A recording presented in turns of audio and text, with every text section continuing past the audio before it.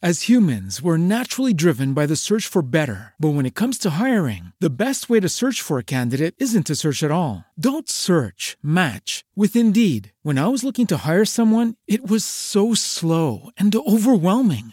I wish I had used Indeed. If you need to hire, you need Indeed. Indeed is your matching and hiring platform with over 350 million global monthly visitors, according to Indeed data, and a matching engine that helps you find quality candidates fast. Ditch the busy work. Use Indeed for scheduling, screening, and messaging so you can connect with candidates faster. And Indeed doesn't just help you hire faster. 93% of employers agree Indeed delivers the highest quality matches compared to other job sites, according to a recent Indeed survey. And listeners of this show will get a $75 sponsored job credit to get your jobs more visibility at Indeed.com/podcast. That's Indeed.com/podcast. Terms and conditions apply.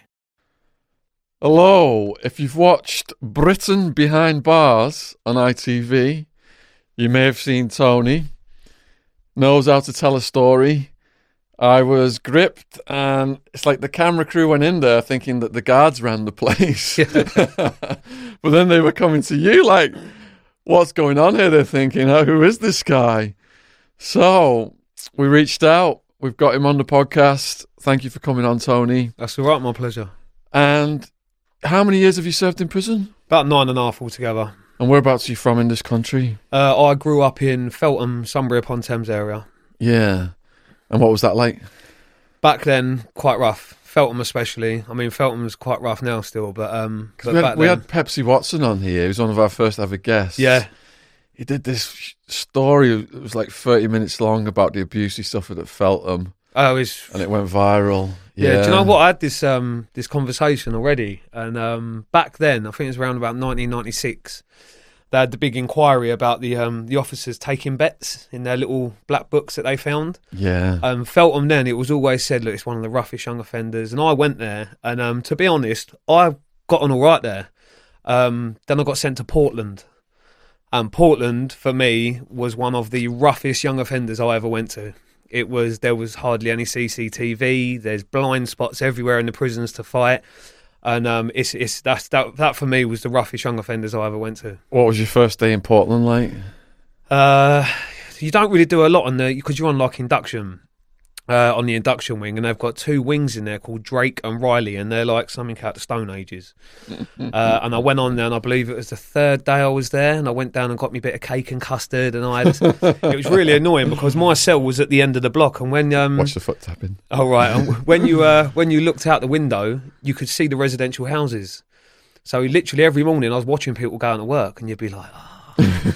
But second day in, I think I had two kids come in my cell. And I got the usual spiel, they're nice trainers, where'd you get them from? And I could see exactly where it's going. So there was a lot of cake and custard on the walls that day. I got sent to the block. And I actually got released from segregation from there. The same in Park in Wales. That's another one. That's an experience. Being banged up with Welsh people. They don't like Londoners. So what is it with the Welsh versus London?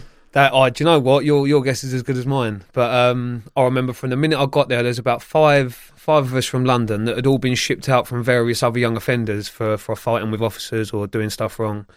And this great big Welsh lad decided to give my mate a chicken wing for dinner, and he wasn't happy with the size of it. And my mate come back, and he was only a little fella, and he said, what's this? And it was a bit strange in part because when you eat your dinner, you're all outside. It's like a communal area. Whereas in other prisons, you go back to your cells. And he literally run across this hall and he hit this fella in the jaw. And I've never seen a fight like it. The whole prison wanted to kill us. It was literally Wales versus England. And I'm just going to go back to then your story chronologically before we weave in all these 10 stories that you've sent me. Just we're going to try and weave them in as they happen. Yep. All right. So how did you slip into crime? It sounds stupid now. It was a natural progression. From where I grew up and the crowd that I was in, there must have been about 20 of us that hung around religiously every day. And it always starts off with petty crime, with stealing motorbikes, with stealing cars. And back then, believe it or not, it was solely for fun. It wasn't for financial gain. On a weekend, a lot of people going out clubbing. I didn't step into a nightclub until I was in my early 20s. It just didn't interest me. No raving? And no, raving we used to go, but we were so off the nut when we went, you can't really remember it. But we used to like getting cars and playing bumper cars. So we'd go and steal about 10 cars, and then the idea was the last car standing won. So you just had to drive up the normal roads and just crash into each other. And we used to have a right laugh doing it. What neighbourhood was this? This was 15, 16. And believe it or not, to this day, there is nothing quite like a natural reaction of a member of the public sitting at a set of traffic lights with the kids in the car, and someone sat next to him, and someone does 30 mile an hour into the back of that car sitting next to him, and then they all have a laugh and drive off. Yeah. It must be a sight to watch. But that's what it was like back then. You had to amuse yourselves. And it was just a natural progression. You start selling the cars, you start selling the bikes. Are you on the drugs at this point? No. I didn't have anything to do with drugs until probably later on in my 20s. Not massively, but obviously they're always around you. You know what it's like. Everywhere you go raving, there's always drugs there. But yeah, it was just a natural progression. And then it sort of goes into, we can earn money out of this. And then it was a case of you had so many people going around kicking people's doors off and tying people up. And you sort of come to realise that there's a way in which these things are done. And if you can become good at that, you can earn a lot of money. So you've done a big jump there from bumper cars to violent crime. Yeah. Fill in that gap for us. So from 15, I'd say from 15 to 18, a lot of it was purely fun. It was for our amusement. The problem with having fun is that the police don't see it as having fun. They see it, they can see where it's going and what it's leading to. And as much as I was told as a teenager, you're going to end up doing this. And at that age, you're like, why would I do that? And but it does. It naturally progresses into more serious offences. By the time I got to 18, 19, I was in my stride. It was drug dealers. It was grows. It was anything that I could earn money out of. So you're taxing drug dealers? We was taxing drug dealers. We would rob drug dealers. Anything that I could make money out of, I would do. That was my outlook on it. There was no point in being focused on one particular thing because jobs in that area wouldn't come up all the time. So you had to basically be able to do everything at the drop of a hat. The team that was around me then were very loyal, very dedicated. We could get a phone call and an hour later we could be loaded up and ready to go, and that's the way it was. So what was your formula for taxing drug dealers? You have someone inside who did a deal first and set them up? You can do it. A lot of it will come from inside information. So someone would ring up and say, look, we think there's this in the house. We've just dropped this off. Or it could just be that someone's come to us and said, look, this geezer's just bought a Rangy. He's having it off. He's never been robbed before. And you get the details. You may approach him and say, look, we're going to take this much off of you. If you don't, you ain't going to deal no more. So you could get money out of them then on a monthly basis, which in the long run would be more lucrative. But then if someone turned around and said, right, well, there's 4 keys in that house, you're just going to go and take the door off. You're going to bally up, you're going to run in, you're going to take what you want, and you're going to leave. But the difference with us is that me especially, I sort of took note of the old school villains. So there was always a code. That code is null and void now. It doesn't exist. But for me, I tended to listen to the older faces around the area, and there were strict rules with if there was kids in the house, you didn't do it. If there was women in the house, you didn't do it. Fair enough, if it was a girlfriend and they was young, you might make an exception. But if it was an old bird in there or a mum, you just wouldn't do it. And it's sort of the way you roll into a job. You've got one objective. You're not thinking of consequences. You're not thinking of what could go wrong. That's in there. We're going to get it. Basically, it's mine and you've got it. And that was the attitude we had. So putting a belly on, smashing the door down, grabbing the keys, sounds easy in theory, but things can go wrong. Oh, loads of things can go wrong. What went wrong? Dogs. A lot of dogs, a lot of big dogs. You got savage? Yeah, well, I've never been savage, but you can get a lot. I mean, it's fight or flight. Now, depending on your personality, you can be the hardest geezer on earth. If 4 geezers come through your door, you can sit there with all your mates till the cows come home saying, if someone come through my door, I'd do this, I'd do that. Let me tell you, if I come through your door, you have got about 10 seconds to react. And if you don't react in those 10 seconds, you are getting wrapped up. It's as simple as that. That's the way it is. It happens. It's the same if the old Bill come through your door. You tell me when someone's asleep and the police take the door off, you get time to jump up, get a bat, run downstairs, and they're at the bottom of your bed. Right, mate, you're nicked. And it's no different from going and robbing someone. It's no different from the police coming through your door to a drug dealer coming through your door, or people coming to rob you coming through your door. It's exactly the same. So give us some stories of things that went wrong. Oh, things that went wrong. The wrong house. It's quite a normal occurrence. Get in there and it's someone sitting there like, I don't know what you're going on about, mate. And you're like, you're lying. And they're like, we ain't. And it's happened a few times. We've had it where we've gone in and they've been having a party.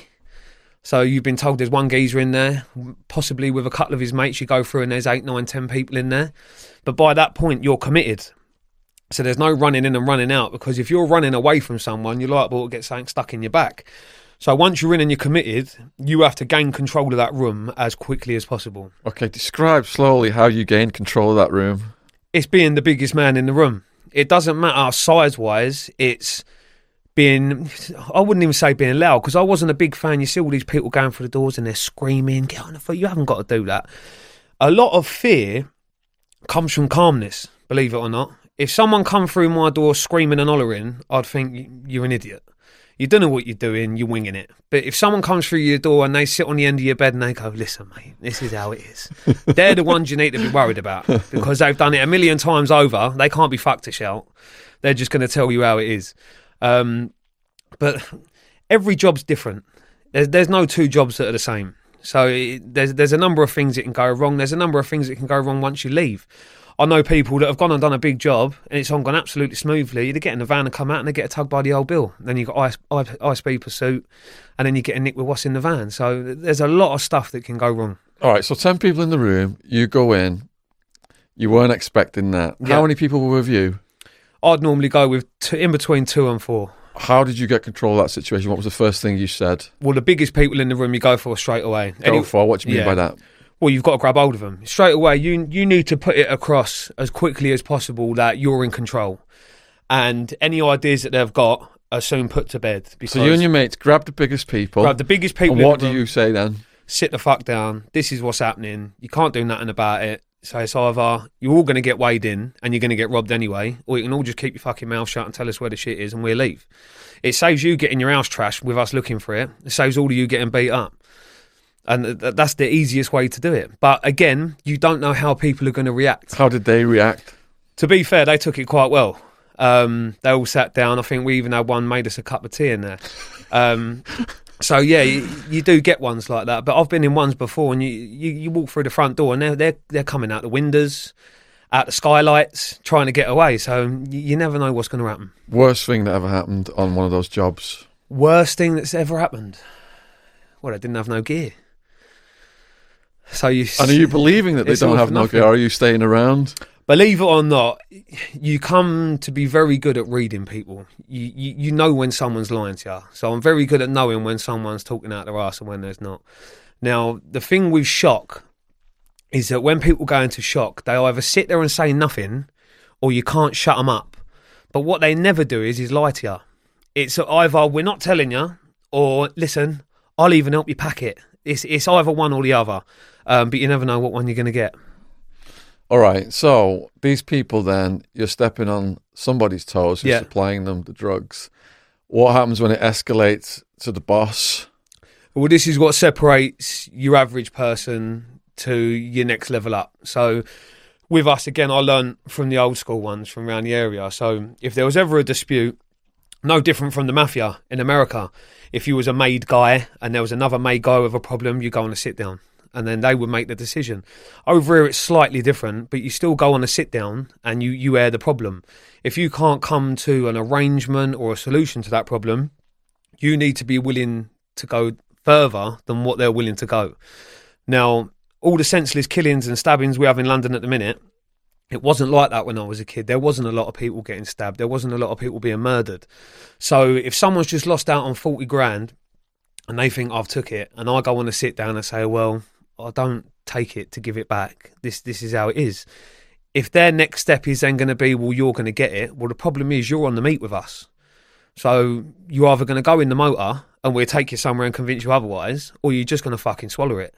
And a lot of the time, they swallow because they don't want the headache that comes with it. I mean, we don't involve people's families and things like that, but it gets to a certain point where if someone's coming after you, they don't care about your family, they don't care about your kids. So when you've got, even though I was in the wrong to be doing what I was doing, the minute I think my family's in danger, I'm going to take out whoever is in the way, whether it be your family, your boss, your sister, whoever it is to get to you, I'm going to go through until the situation is sorted.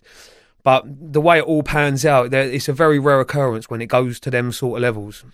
Did you target certain distributors to avoid it going to those levels, people who weren't connected? Yeah, well, in the drug game, it's a very small world. Everyone knows each other. So obviously you would do some sort of homework before you executed the job. So you would know who they're getting it off. And obviously a lot of people tick gear and then sell it and then they owe the dealer the money.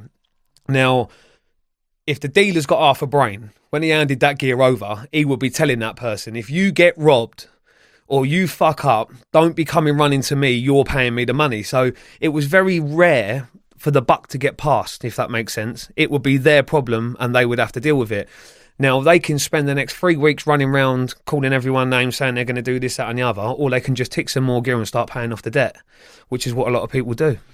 How many times did it escalate to the sit-down level? A few times. It was actually quite funny. I went to a birthday party and we was mingling with all these celebrities and all the rest of it that was there, and we ended up bumping into a Premiership football player. And we was having a cigar out the back, and he introduced us to his younger brother. And it was literally about 3 weeks later, I got a phone call saying that this younger brother had gone to someone's house and they had taken a kilo of coke off someone, and they wanted us to retrieve the debt.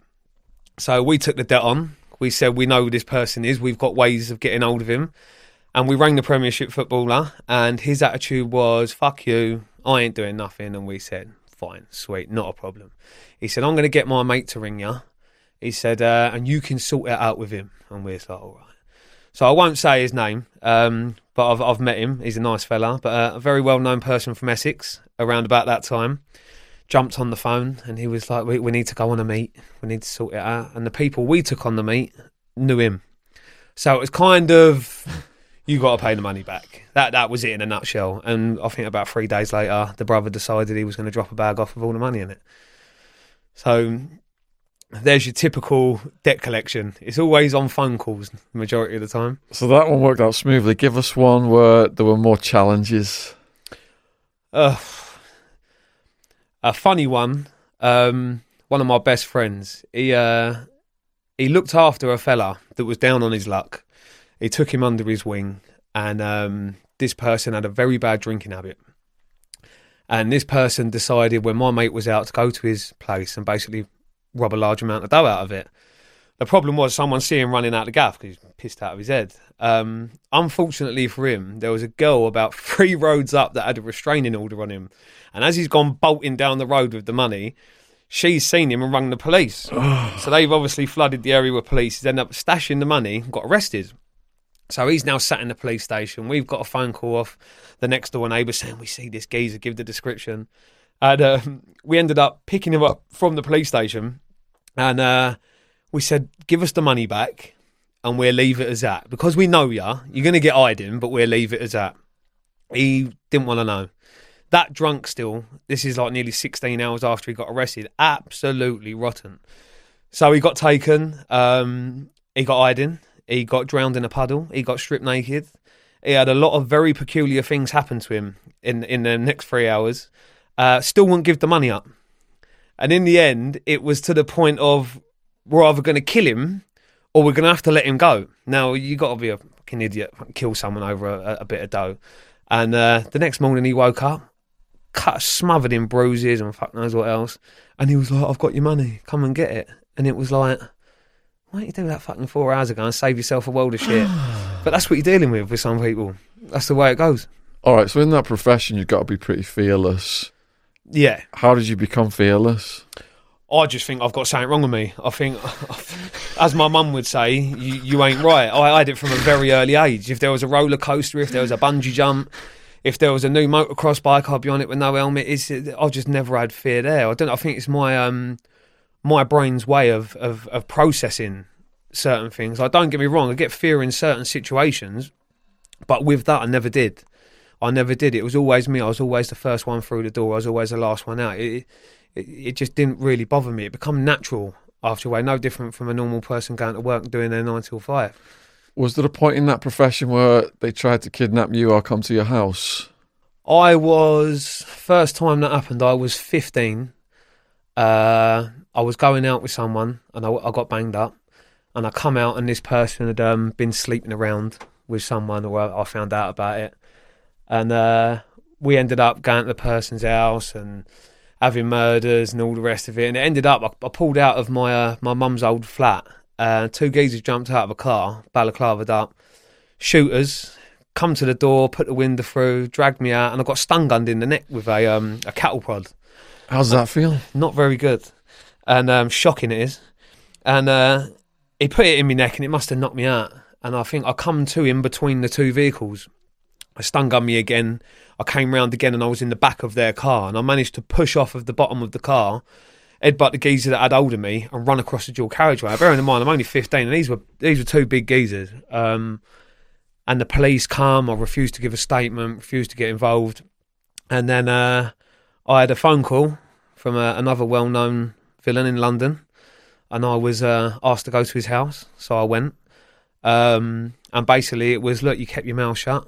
This is a bit of dough for you. Like, we're not going to say any more about it. But that was my first experience of that side of it. And I made it my will in life to never put myself in a position where that could happen. And even though I'm completely away from it now, and I have been for years, even if I walk into a restaurant, even if I walk into a house, I'm noticing straight away where the doors are, where the blind spots are. If you just naturally do it, it's just built into my brain. You can't get around it. Sitting with your back to the wall. Yeah, always see the entrance and the exit. Yeah, I walked in a room where the New Mexican Mafia in Arizona had a guy hogtied, and they were cattle prodding him. He was like naked, and just every time they did it, piss just shot out of his dick. Oh, yeah. Scary shit. Yeah. What other scrapes have you had then in your younger years? Oh, God, countless. We've had baseball bat incidents. We've had incidents where people have pulled in with cars and they've pulled firearms on us. So the baseball bat incident, why did that come about? That came about because one of my friends had basically knocked another drug dealer, and these 2 drug dealers that are from out the area basically didn't really know us, and they said, look, we're coming and this is going to happen. We basically said, look, we're back here. And it was funny because I just had an operation on my wrist, and I had to have a bit of bone taken out of my hip and put into my wrist. So I was hobbling along. I had my arm in plaster, like with all the bandages on. And when we got there, they turned up on the estate, and it was quite funny because I had a wooden baseball bat. And it's the only time I've had a baseball bat where the person stood in front of me and said, you won't hit me with that. And I'm standing there thinking, well, how fucking wrong are you? And I ended up breaking the geezer's arm, fracturing his skull. Jesus. And it was funny because the geezer's bird had an air pistol, like a pellet gun. And my mate ran up to him and she actually shot him point blank range in the forehead. So I'm fighting on the floor and my mate's running around going, she shot me in the forehead. So I'm trying not to laugh and I'm fighting at the same time. But that was just a normal thing back then. It was just a scrap. We called that a scrap back then. And you had a more serious situation with firearms? Yeah, we was honest. And do you know what? To this day, I don't even know what that was over. I literally got a phone call saying there's people coming. We turned up. They turned up in a car. Not the best idea. The getaway driver that he had decided not to get out of the car. They tried firing the gun and it jammed. And my mate had a bulletproof vest on. So he's run towards him and the mate with the gun turned around and run off. So I leant through the car and his mate was trying to start the car and go. So those people that have stolen cars in their time, you know about the old cars, the steering wheels tend to come off if you keep twisting them. So I just kept pulling the steering wheel around and I just took the whole steering wheel with me out the car and he couldn't go anywhere. So he had about 15 geezers around him and he's locked in the car now and can't go anywhere. And that was another one where police were swarming and helicopters, and you've got to remember we was teenagers at this point. You don't sort of know what you're getting into, you don't know where it's leading to, and you don't take the consequences into account then. Tony's just getting warmed up. These are just his teenage stories, people. So if you're not gripped by now, just wait. Any points where you were close to death? I think if you was to ask my mum and dad, I find it utterly amazing that I'm alive now. I really do. I've had friends that have been murdered. I had one recently as last year in Feltham. His house was broken into and he was macheted to death. That was drugs, gangland stuff. That wasn't drugs. I think he had gone round and basically stuck it on the wrong person. I think the court case is ongoing now, so I don't know too much about it, but I know they've been arrested. It's just, I've never grasped that. I mean, as much as what I've done, it would have to be something very severe for me to want to kill you. Like, I don't understand how people now take it so lightly to take a life. And it's not the fact of, I don't think you got the arsehole to do it. It's the fact of, how do you think you're going to get away with it? The technology that the police have got now is frightening. And it really is frightening. So for you to think that you're going to go and murder another human being and then go and brag about it to your mates and put a Snapchat up and not get a knock at the door, you're delusional. That's the rest of your life gone. And it's, you're looking at 15 years plus now. I've got three of my mates that went on a bit of work and they ended up tying the geezer up. Normal routine. They went through the door, they grabbed the geezer, asked him to open the safe. Geezer had a heart attack in the chair and died. So them being the bright sparks that they are, instead of just moving the body away or making it look like nothing had happened, they set the whole house on fire with him still inside it. And they all got 30-year recommended sentences. Like, he's going to be in his 60s, 65 by the time he gets out. And you have to ask you, is it worth it? Criminal geniuses. Well, it is. And this is the thing. When I'm going around to all the schools now, doing the talks with the younger kids, and if you take your average drug dealer, so I'm not talking about your high level, I'm talking about someone that's going buying an ounce or 2 ounces of gear and they're shotting it, you're going to be earning profit probably no more than $1,000 in a week if you get rid of it all. Now, if you get caught with that and you get 4 years and you divide that £1,000 up over the 4 years, you earn less than minimum wage. So the penny's got to drop somewhere. Hold on, I'm better off going to graft here. Do you know what I mean? But by the time they get to this point in their lives, they're 35 years old and they've got no skills. They've got no work skills. So they're now stuck in that rut. And it's a hard thing to get across to kids. It really is. So we're going to get to your weapons offence. And in Arizona, guns are everywhere. Saturday night special, $100. How easy is it to get? Was it for you to get guns in this country? How would you pay? How much did you pay? They don't take checks, believe it or not. But it's not hard to get hold of a gun. Yeah. I mean, even though firearms are illegal in the UK, you can have a licensed firearm if you go through all the checks. Now, they have to keep these firearms in their premises, and they've created this wonderful thing, this contraption called a gun safe. Believe it or not, these geniuses that buy the guns and put them in the gun safes then put the gun safe on the wall with raw plugs. So what happens is the door comes off when they're at work, they come back and half their wall's missing. The guns are gone, the safe's gone. And so there's a lot of guns in circulation in that way. But listen, if there's a way of getting tons of cocaine, tons of cannabis, tons of ecstasy pills, you're going to get tons of guns in as well. But again, for me, a gun is an ultimate last resort. If you need to take a gun somewhere to prove a point, you shouldn't be doing what you're doing. And that's the actual we never used violence if it wasn't necessary. We weren't bullies. So I'm not going to come through your door and just beat you up for the fun of it because I feel powerful and I'm in a room. I've come there to get one thing. You don't interest me. You're just in the way. And that's the way it was. So what led to your weapons offence? What one? The first one. First weapon offence would have been a knuckle duster, believe it or not, which is back then was classed as a proper weapon. I don't know why, but it was. And I used to always carry dusters with me. They're brilliant.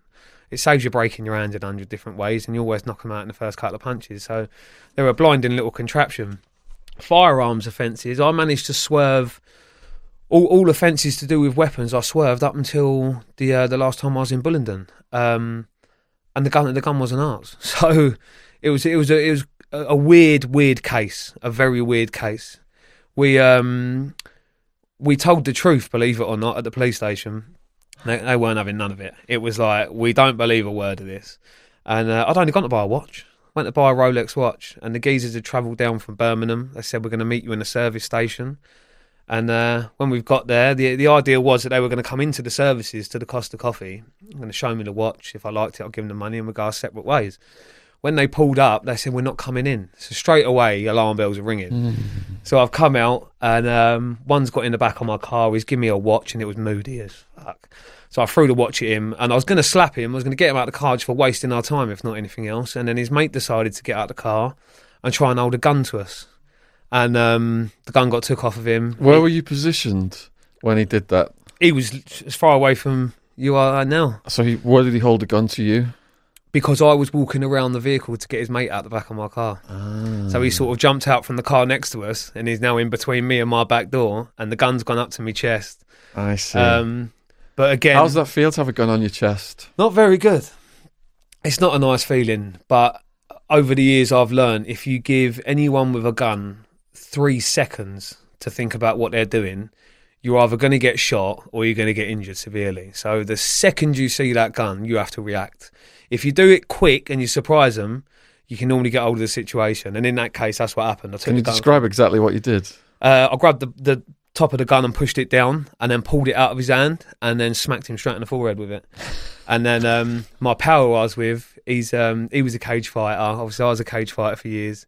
So yeah, it wasn't much of a fight, and they sort of run off crying with their legs, tail in between their legs. And the police come, we'd already left. And our attitude was, look, we do it. They've tried it. It hasn't come off, so just don't worry about it. We weren't going to ring the police or nothing. And we got back towards Reading, 3-arm response X5s, pulled us over, machine guns drawn, zip-tied to death, dragged to the police station and got remanded into Bullingdon. And I think it was like 6 months we done before we could provide the evidence to get the truth to come out. And in the end, it did, thank God. And we wasn't cleared. We was actually found not guilty by the judge. As humans, we're naturally driven by the search for better. But when it comes to hiring, the best way to search for a candidate isn't to search at all. Don't search, match with Indeed. When I was looking to hire someone, it was so slow and overwhelming. I wish I had used Indeed. If you need to hire, you need Indeed. Indeed is your matching and hiring platform with over 350 million global monthly visitors, according to Indeed data, and a matching engine that helps you find quality candidates fast. Ditch the busy work. Use Indeed for scheduling, screening, and messaging so you can connect with candidates faster. And Indeed doesn't just help you hire faster. 93% of employers agree Indeed delivers the highest quality matches compared to other job sites, according to a recent Indeed survey. And listeners of this show will get a $75 sponsored job credit to get your jobs more visibility at Indeed.com/podcast. That's Indeed.com/podcast. Terms and conditions apply. So on Britain Behind Bars, you talk about how you were established. So that's 6 months. Is you already established by then, or are you just building up your reputation in the system?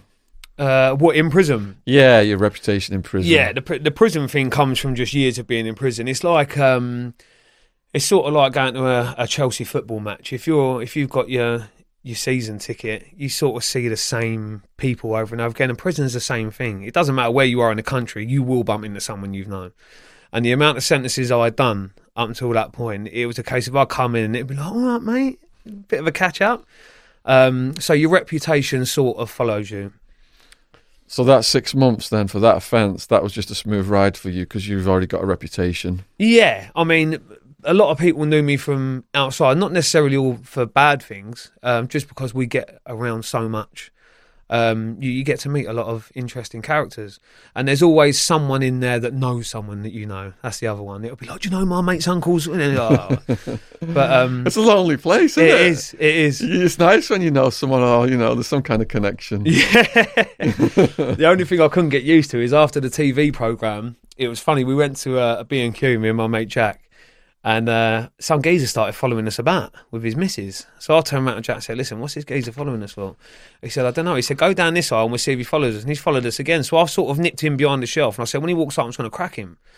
And I've jumped out and he went, you was on the telly, weren't you? And I was like, yeah, nice one, mate. I thought it takes a bit of getting used to. That happened to my co-defendant Wildman, but he cracked the guy before he was able to say what he was doing. I think he'd been up on crystal meth for a few days. God. I had a very similar one. I was in a nightclub in Woking, And I was dancing away and I was absolutely paralytic. And I was dancing and someone put their hand on my shoulder. And it's natural, especially from behind. So I've literally spun around. I've headbutted the geezer and I took all of his teeth out. And his bird come over and picked him up. She went, he was only coming to say hello. He went to school with you. And I was like, let me buy you a drink. But you do get occasions like that. Yeah. It takes a bit of getting used to. 6 months then, you get out of that situation. Yeah. What was the next big trouble you got in? So the Bullingdon thing would have been the last thing. That was the last thing I got arrested for, which was 2016. So you'd already done almost 9 years at that point. Oh, that weren't even including them 6 months. Okay. Before that, I got a 5 years that I'd done 2.5 out of. I'd done an 18-month remand for an attempted murder. I'd done another 6 months remand for a GBH, and then I had all the young offender sentences, which were normally between 12 months and 2 years, where you'd done half. But totting it all up, it'd be about 9.5 years in total. All right, so we've introduced you, your background. You've described it all brilliantly. Those quickfire stories. That was really that was good pace. What we're going to do now is we're going to get into your prison stories, and we want you to just really take as much time as possible describing the details here in these stories. And the first one is the melting face. The melting face. That was in HMP High Point. I'll never forget this kid. I can't remember. I think it was Khan.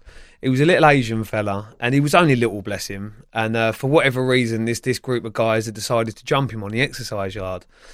And I take me out of him. He took the beating, and then he got back up and walked over to us, and he said, "I'm going to get every single one of them back." And like you hear a lot of this in prison, it don't happen. And we had like education classes, and you took them just to get off the wing. And in this education class, I watched this geezer for an hour with a kettle. He put 2 big bags of sugar in it, and he just sat with his foot on the boil button. So it was constantly boiling.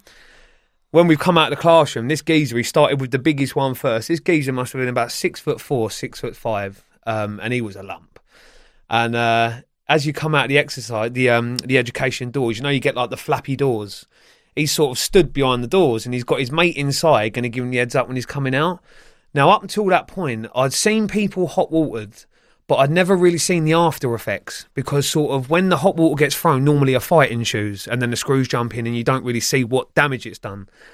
And this geezer walked through the doors, and he was literally standing like this with a kettle, and he'd done this whole kettle in this geezer's face. And I'll never forget, the scream was so high-pitched with the pain.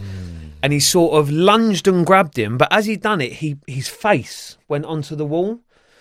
And the only way to describe it is, candle wax, when a candle's in oil and you tip it out and it goes hard, there was just this geezer's face over the wall.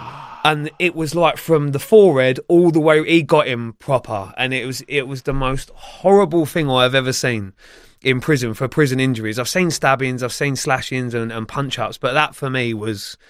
It wasn't a nice thing to watch, but he was scarred permanently. And it was funny because I went to a rave, as it goes. I think it was in Ipswich, and he actually turned up with one of the MCs that I knew, and I could see he had just got a massive white patch on his face now. That's why I called it the melting face, because it literally just melted off of him like candle wax. So, as that happened, then how long before the guards came? That one was quite a while, because when you're in the education block, you have guards, but they tend to be at the entrance downstairs. So where it was only prisoners present, the alarm wasn't raised for a good 3, 4, 5 minutes. I think a teacher come out and then pressed their button on the radio, and then they all come up. But it was funny because the screws were trying to bend him up, but as they're bending him up, they've got him face down on the floor. So all you can see is lumps of his skin coming off on the carpet, off of his face, and it's like...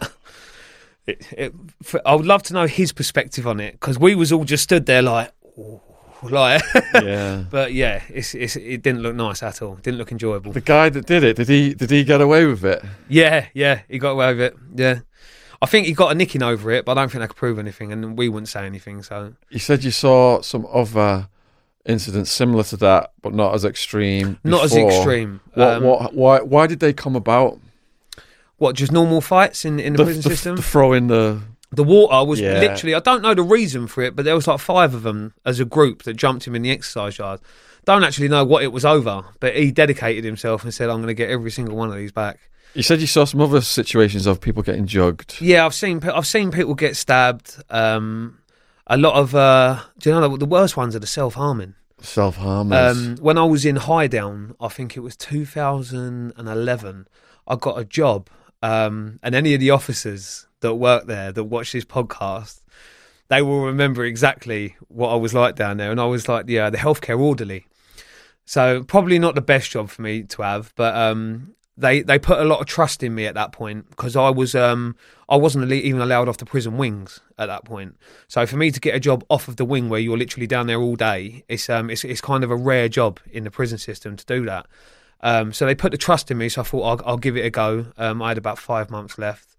I thought it'd kill the time. And you're literally down there with all the nuts, the paedophiles, the rapists, anyone that can't go onto a normal wing. And I'll never forget it. It was my job to give out the lunches. So I go to the cell door and it literally like the cell door would open, I put the food up, they'd take it, you wouldn't even talk to them. And this one fellow, I got there and the flap was covered up. So I've said to the officer, I said, I can't get his food in. You're going to have to open the door and slide it in or whatever. So we opened the door. I shit you not, right? This is a 12-by-6 cell. There was not one part of the cell that didn't have claret on it. He had put blood and written, I am the devil in blood. And when I say he had cut himself, instead of going this way, and anyone that knows anything about suicide attempts will tell you, anything this way, you want attention. If you want to do it, you do it this way. And he had done it on both arms. He had done his legs. And oh dear, I couldn't understand how he was still alive with what blood he had left in him. It was just ridiculous. But that was a sight to see. Same with shit protests. They're another one that are a bit of a drain on the senses, especially the smell, where people decide they're going to absolutely smother their whole body in shit and then start on the screws.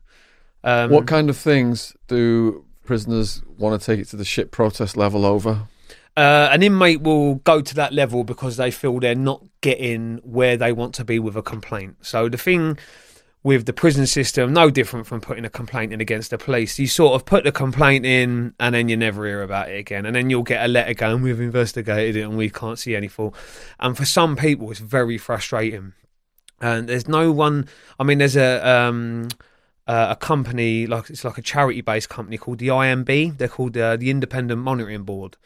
And they're basically meant to be the in-betweens, the officers and the inmates. So if you feel that they're not investigating something properly, you give it to the IMB. The only problem is they're all old-age pensioners. So it's like, how are you? And you're like, I'm fucking banged up. How do you think? And it's sort of not fit for purpose. So obviously the next natural possession is I'll just cover myself in shit. And we'll see if we get anywhere that way. They don't actually get any further forward apart from they smell, but... Were you ever at the level where you felt you were going to do a shit protest? Yeah. I mean, if you're going to do it properly, you're going to do a Bronson. You're going to go up on the roof and you're going to absolutely trash the prison because then at least you're going to get noticed. Did you do that? Nah. I didn't go up on any roofs. I went up on a TV room roof. It's funny because I actually added the lady on Facebook the other day and she used to be an officer at Reading Young Offenders and she writ, you used to be a fucker. But yeah, they had a TV room and they wanted to cut the association short and we said, yeah, fuck that. We got all the munch. And back then you had like a little shop. So now you get your canteen, it's brought to your door in a bag. So in Reading Young Offenders, you actually had a little barred window and it was a shop. You could go there and you could say, I want that, and you had your spends in your account. So we sort of robbed all of that and then got up on the roof and said, fuck yourself, we ain't coming down. So I think it was up there for about 5 hours. And then they've got these massive red fire hoses. And like if you go to like a hotel or something, you can normally see them on the big red wheel. My God, are they powerful. So they kind of put the mats around the outside and they said, are you coming down? And we said, no. And then all of a sudden this water started. Oh my dear God. You just shoot off the end and then they jump you and you can't do nothing. But yeah, that was quite a funny experience. All right, so the next story then was Undercover. Undercover was, again, it was in HMP High Point, and there was a lifer that was in, I think his name was Martin, and he was a lovely, lovely geezer. He'd done about 16 years at that point, and he sort of took me under his wing, and on association times I'd go and play the computer with him or whatever, and he said, you know what, he said, I can't even remember what it's like to be with a woman, and he didn't have any women visiting him. And I said, listen, I've got something on the back burner, I'm going to sort it out. And he's like, all right. So I'd started a relationship with a female officer in there. And what was funny is that when you go into the prison, remember what I said about going on to induction? So you normally do about 4 or 5 days on an induction wing where they're telling you about the way that the jail is run, because every jail's different. And then they'll put you into a main wing. And as soon as I walked in this door, this woman was giving me the eyes. So straight away I'm thinking, oh, this could be a beneficial. And she ended up putting a work movement from where she worked on the induction wing to come onto my house block. And obviously this relationship was going on for about 4 or 5 months. That's a lot in prison, because you get people like snitching you out, thinking, I get rid of him, I can make my moves. A lot. And what made it worse, you kept it to yourself. I kept it to myself, but the 2 best pals I had in there that I was with every day would always have a laugh, because the woman officer who it was, her husband was the head gym PO. So I'd be doing what I was doing and then going to the gym, and he'd be spotting me doing squats. So it was kind of like an inside joke. And something happened in the cell one day, shall we say, and I got left with a little memento that she forgot to put back on. So I went into Martin's cell, and he was sitting with his back against the wall. I'll never forget it. He was sitting there, and I got these pair of knickers, and I put them straight on his nose, and he went, oh my God. I said, you owe me for that. He went, he said, and they're dirty, aren't they? I said, yeah. I said, you can keep them. And believe it or not, some little idiot that was in the cell with him grasped me up. And that was probably the hardest segregation I'd done, because I ended up doing 17 weeks in segregation. And segregation is you're down a block, you're in a room with a mattress on the floor and a toilet, and you have like a polystyrene table and chair. And I was on 4-man unlock. So you had to have 4 officers to open the door to even give me my dinner. And it got to a point where they was just refusing to ship me out. And I didn't know this at the time, but if you're in segregation, they have these things called algorithms. The priest has to sign one, or the chaplain, a nurse has to sign one, and the governor has to sign one. As long as they're all signed, you're fit to be in segregation. The minute one of them doesn't sign, they have to move you out.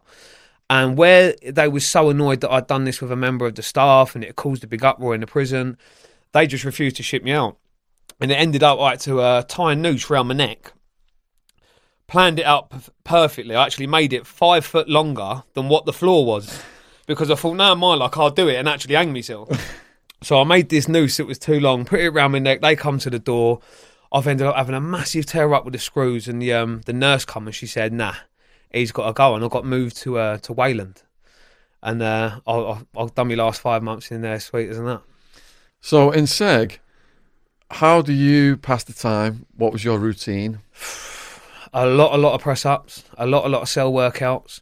You was meant to get an hour in the exercise yard and then a phone call, and they're meant to let you out to go up to the counter to get your food. But because they didn't want me out of the cell, I wasn't getting those things. So literally, you're either trying to listen out the window to someone's radio, or you're reading a book, or you're writing a letter. You just have to occupy your mind. Otherwise, you would go nuts. And to be honest, I think I wasn't far off it really affected me, because there's only so long you can look at 4 walls, and when you can't see the end of it, it starts to drain on you mentally. But I'd obviously reached that point where I thought, fuck this, it's going to have to be drastic measures to get out. And to be fair, it worked. And did the attitude of the guards change towards you because you've been with a female staff member? Oh, 100%. 100%. I had one come to the door and try and open the thing and give him my food, and he said, I'm going to get you. So he swiftly got all the food over his head. I look at it as, we was 2 adults, she made a decision, I made a decision. It's not like she was bullied into it. It's not like I've said, look, I've got this hanging over you. It was just a mutual attraction. What happened, and that was it. But it passed 6 months lovely, I must say. Next one was surprise on the yard. Surprise on the yard. That was a yardie geezer. Now, I don't know if you've heard of Window Warriors. It's like Cell Warriors. Yeah. So I'm in eye down, and this new yardie geezer and 2 of his mates come onto the wing, and they're out the window, and it's like 3 o'clock in the morning. And all I'll do, I'm normally asleep by about 11, 12 o'clock, and they just wouldn't fucking shut up. So I'm not really wanting to go to the window and start a fight, but I just got to that point where I had enough. They was mouthing other people out the window, And I said, listen, come out in the exercise yard tomorrow. We're going to have a chat because this ain't happening. And it was like, bumper clap, fucking you out. And I was like, oh, mate. So I woke up in the morning and lo and behold, I've got, there's an officer called Mr. Ross and a big bald geezer, a lovely fellow he was. And he come to me cell and he said, listen, we've had reports back that this has been said. I said, listen, don't worry about it, I'm fine. He said, don't do anything on the exercise yard. And I was like, got my word, I won't do anything on the exercise yard. I said, all right. So we've all gone out on the exercise yard and out come these 3 yardies. And one's walking around with his hand down his trousers like he's got a knife. And we go to the furthest point from the officers. And basically he's approached me, gone to say something, and I've cracked him straight away. I've gone in. And I'm jumping up and down on his head. His mate's pulled a big pen out, I think, saying. And my mate jumps on him. And these officers, the horror on the faces, because this geezer's nose had burst, they was trying to get through the gates, but they couldn't get the key in. So they're trying, I'm battering the geezer, they've come running out, and the fella that had been beaten up was now unconscious on the floor. Mr. Ross came running up behind me, he said, what have you done? You're all on camera. I said, listen, it is what it is, mate. So as we've walked off, someone had dropped something on the floor. It's like a little parcel. And one of my pals picked it up, and it was like a load of puff. And my mate come in through the door. I'll never forget, as we got back to the cell, he said, I found a surprise. I said, have you? He said, yeah. He said, have some of this. I was like, oh, lovely, jubbly. So that was the surprise on the yard that we had one morning. A close shave. A close shave will be the one that was in Bullingdon. I mean, I haven't really got a gag reflex. There's not a lot I can see that would make me feel physically sick. But that individual, he had done a job on himself. He had got, well, you know, the prison razors. If you take them out of the casing, it's just a razor. They're extremely sharp. And he had literally gone from this side all the way around to the other side, and you could see in his neck. What? It was bad. And what made it even more remarkable is that the geezer was still arguing with me at the door, and it's just pumping out. And like you see on the documentary, prisons have protocols where if anything like that happens, it goes to a code red where they call all staff and all inmates should be locked away. But the problem was he got so paranoid that the officers were going to come through the door and hurt him.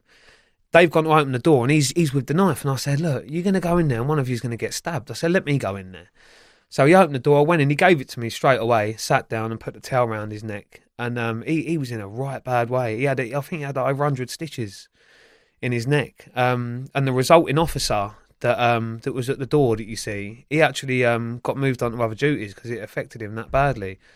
Mr. Aldridge, and I mean, in the first place, for me, he wasn't officer material. He didn't have the mindset, and he didn't have enough life experience or street smarts to become a prison officer. But they threw him in at the deep end because they're short-staffed, and it affected him bad. It really did.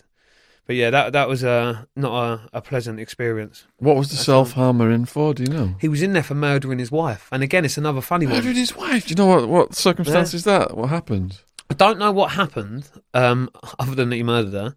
But it was funny because the sister of the woman that was murdered messaged me on Facebook. And she was like, I hope you didn't do him no favours. And I was like, look, he weren't me mate. I don't know him. I don't know anything about the offence. All I know is he'd slit his throat and he needed help, just like I'd help anyone else in prison. Unless you're in there as a nonce or something like that, I'll just watch him bleed out. But for him, he's just another person in the prison system for a murder. There's hundreds of murderers in prison. How many times did you intervene and save people? Quite a few times. I mean, the system that they've put in place now for the insider scheme, and you've got a violence reduction reps, it is a really good idea. The problem with it is that if you become a violence reduction rep and you can't look after yourself, it's very easy for you to be drawn into the argument that you're trying to sort out. So you could have someone coming to you saying, look, these are all going to stab me because I've knocked them for a load of gear. Now I'll go and then talk to the other geezers saying, well, look, he's fucking rumped me. What do you want me to do? But if you're not smart enough in the middle, they can turn and go, I'll tell you what, he's getting it and you're getting it as well. So there's a fine line of communicating between the two parties. But it is a good idea. I think it's a good idea. But there's so much of it that goes on in prisons now. People will come onto a wing, they will tick as much gear off people as possible, and then they'll threaten to kill themselves, and then they'll get moved onto another wing. But the problem is, they soon run out of wings, and then it's like the whole prison wants to kill them. And then you're the poor fucker that they come to you and go, we need you to sort this out. And you're like, fuck off, the whole prison wants to kill you. What do you want me to do? But I think it's a good idea. In certain situations, I think it is good. You tax people on the streets. Did you not continue to tax people in prison? Nah, I mean, don't get me wrong, I think phones are the one. If someone's got a phone and you can't look after yourself, it's going to get took off you. For the simple fact that people want to talk to their families and want to talk to their kids of a night time. But with drugs, not so much. I mean, a lot of the younger ones, absolute fucking nightmares for it. Someone will have an 8 for puff and they'll go in there 10 fucking mob-handed and fucking beat the absolute life out of the geezer for an 8 for puff. I've heard stories of spoons going up people's arses to pull it out, and you would not believe. I've walked in cells and I've seen people underneath the beds, naked, and then you're going to give it up. It's coming. It's coming. It's like, you've only got 15 minutes of association left, and there's like, get the spoon out, and it's like, it happens a lot in there. It really, really does. And it's a major problem. The spice epidemic is like nothing I've ever seen. They've completely lost control in the prison system with it. And it got to the point where the officers were being called out because there's someone literally just fitting, and it's like they just stand there and it's like, he's on spice. And it's a scary thing to watch. What's the craziest things you've seen people do on spice? On spice? Yeah. Well, we had a geezer with us in Bullingdon, and he used to deal with spice, and his little thing would be, you have 3 tiers. And at the very bottom tier, at the very end, you had a pool table. And he would basically say, look, I will give you a hit of spice for free, but you have to do 1 hit now. You have to run down the stairs, run around the pool table, and come back up, and then you can have another free hit. But if you don't do it, you're paying me for it. Now, they would be fucking queuing up. And it is it's not funny, but to watch, it's like a comedy act. They would get down the stairs, and then by the time they get to the pool table, they're holding on to it and they can't move. And it's like, come on, you've got to pay for it. And you can see them in their head physically trying to get back to you, and they can't. We had one that projectile vomited on the floor, and he was swimming in his own puke. And we was like, whoa, my God. But yeah, so it's an experience to watch someone on spice. It really is. So you've talked about the craziest things you've seen with self-harmers and people on drugs. Apart from those stories, what's the craziest things you've seen people do in prison? Probably fights with officers. There was a point in Highdown. There was 2 prisoners that came onto the wing, and in Highdown you get spur A, B, and C. I think I was on spur B, and they was on spur C. Now all these spurs are locked off from each other, and it started feeding back that these 2 prisoners that had come in were going under the alias that was in for an armed robbery or something like that. But the problem is they have this system called the NOM system that they use in all prisons, and that allows access to the prison officers, all the details about your offences. Now, whether it be in business or within the prison system, if someone sees information, someone's going to leak it. That's how it is. And we had so many officers on side, they would literally come to us and go, ease and unce, and they wouldn't last 2 minutes on the wing.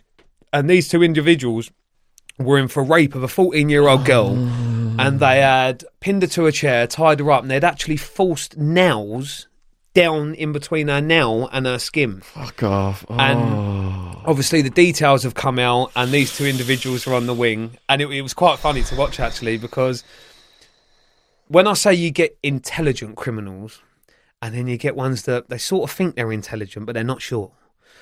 And you can imagine how many cameras are on a prison wing nowadays.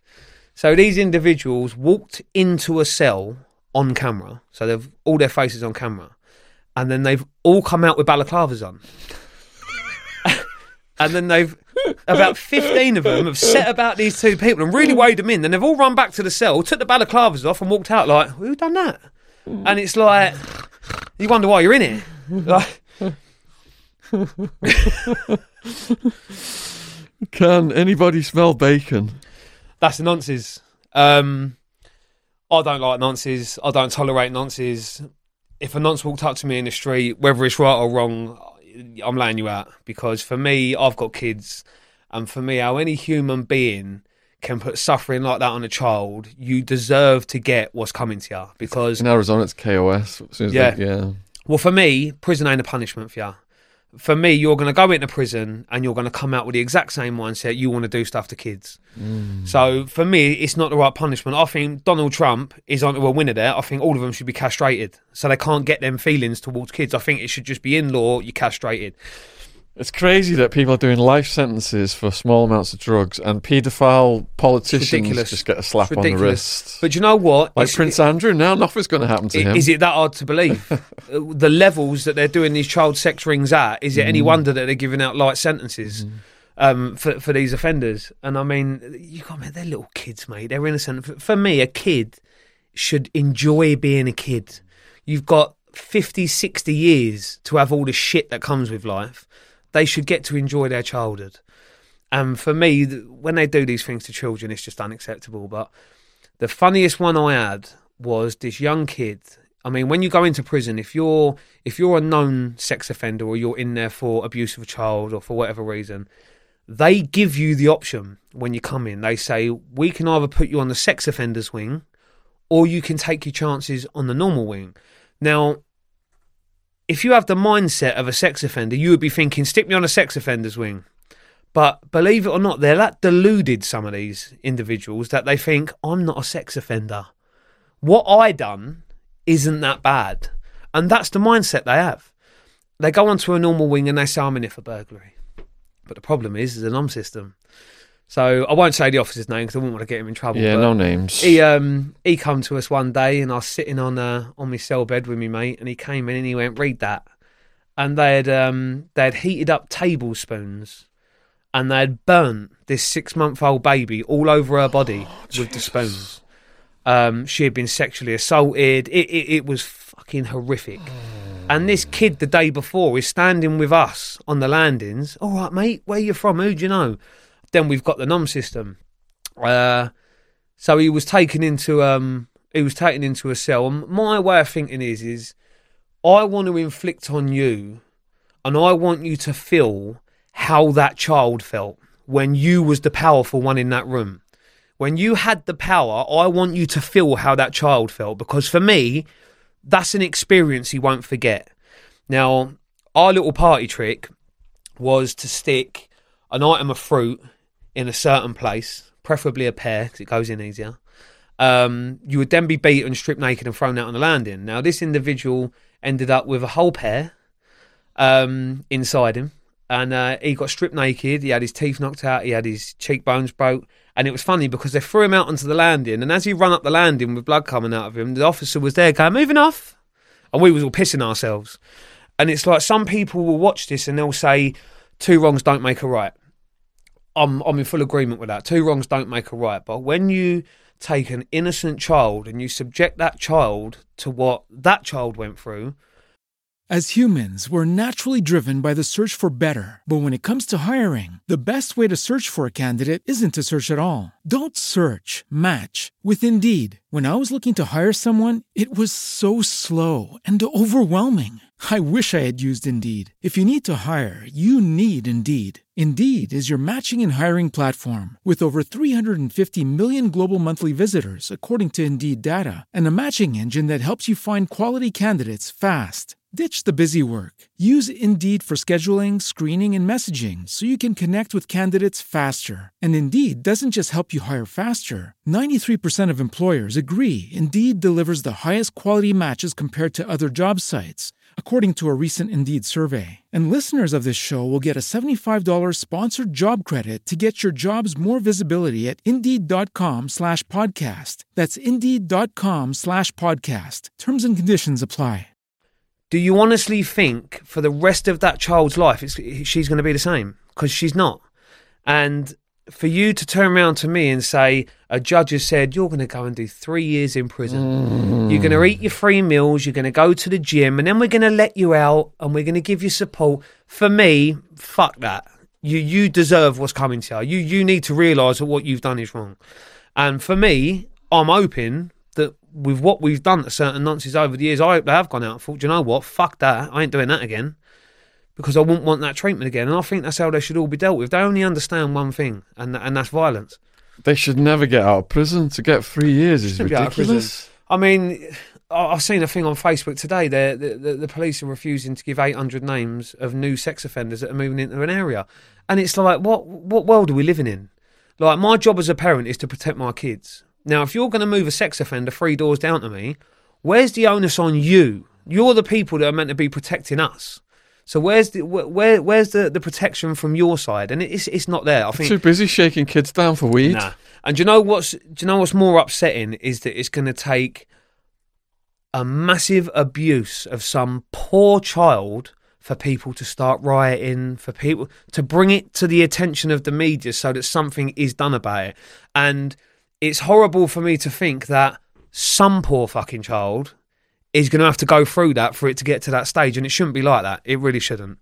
So you said that wasn't the only sex offender you did convict justice on. Have you got other stories? Yeah, I mean, it's the same rigmarole. If you come on to the wing and we got the noms and you was a sex offender, you would be dragged in a cell, you'd be beaten, you would be belittled, you would have things done to you so that you're not going to forget them. Now, for me, I've had so many fights in my life.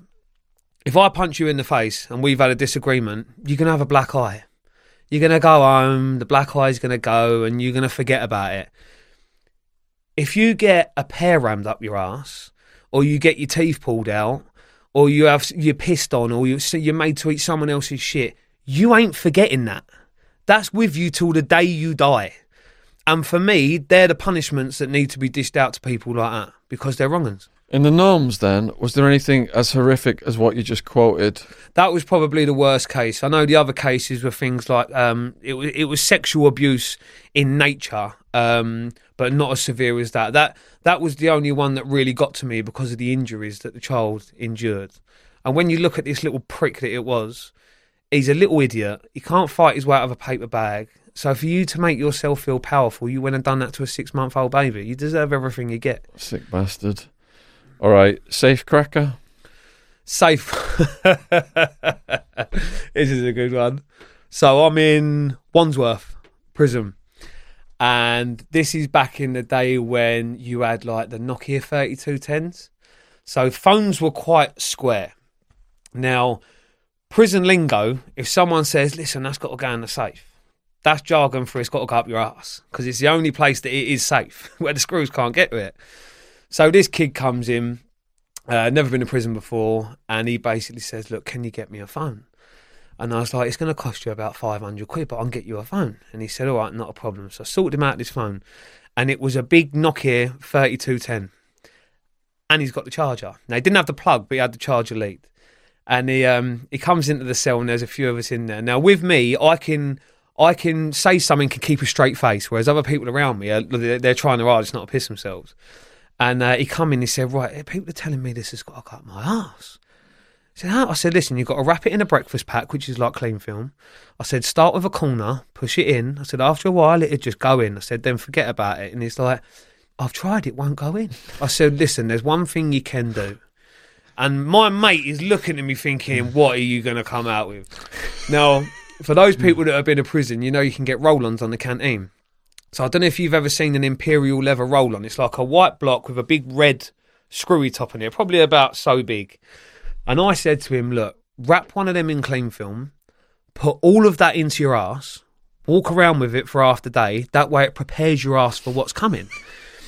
He's left the cell wearing stitches, right? So about half hour later, he's done like a John Wayne walk. He went, I got it in, proper proud of himself. And we're like, right, leave it in there for half the day. He's like, all right, mate. When you could hear him on the toilet trying to get it out. And he got it out and he brought the phone back in. I don't want it. So, yeah, that was an experience for him. Summer in a bowl. Summer in a bowl. Jamie will probably shoot me for saying this, but Jamie was the cameraman for the Britain Behind Bars series.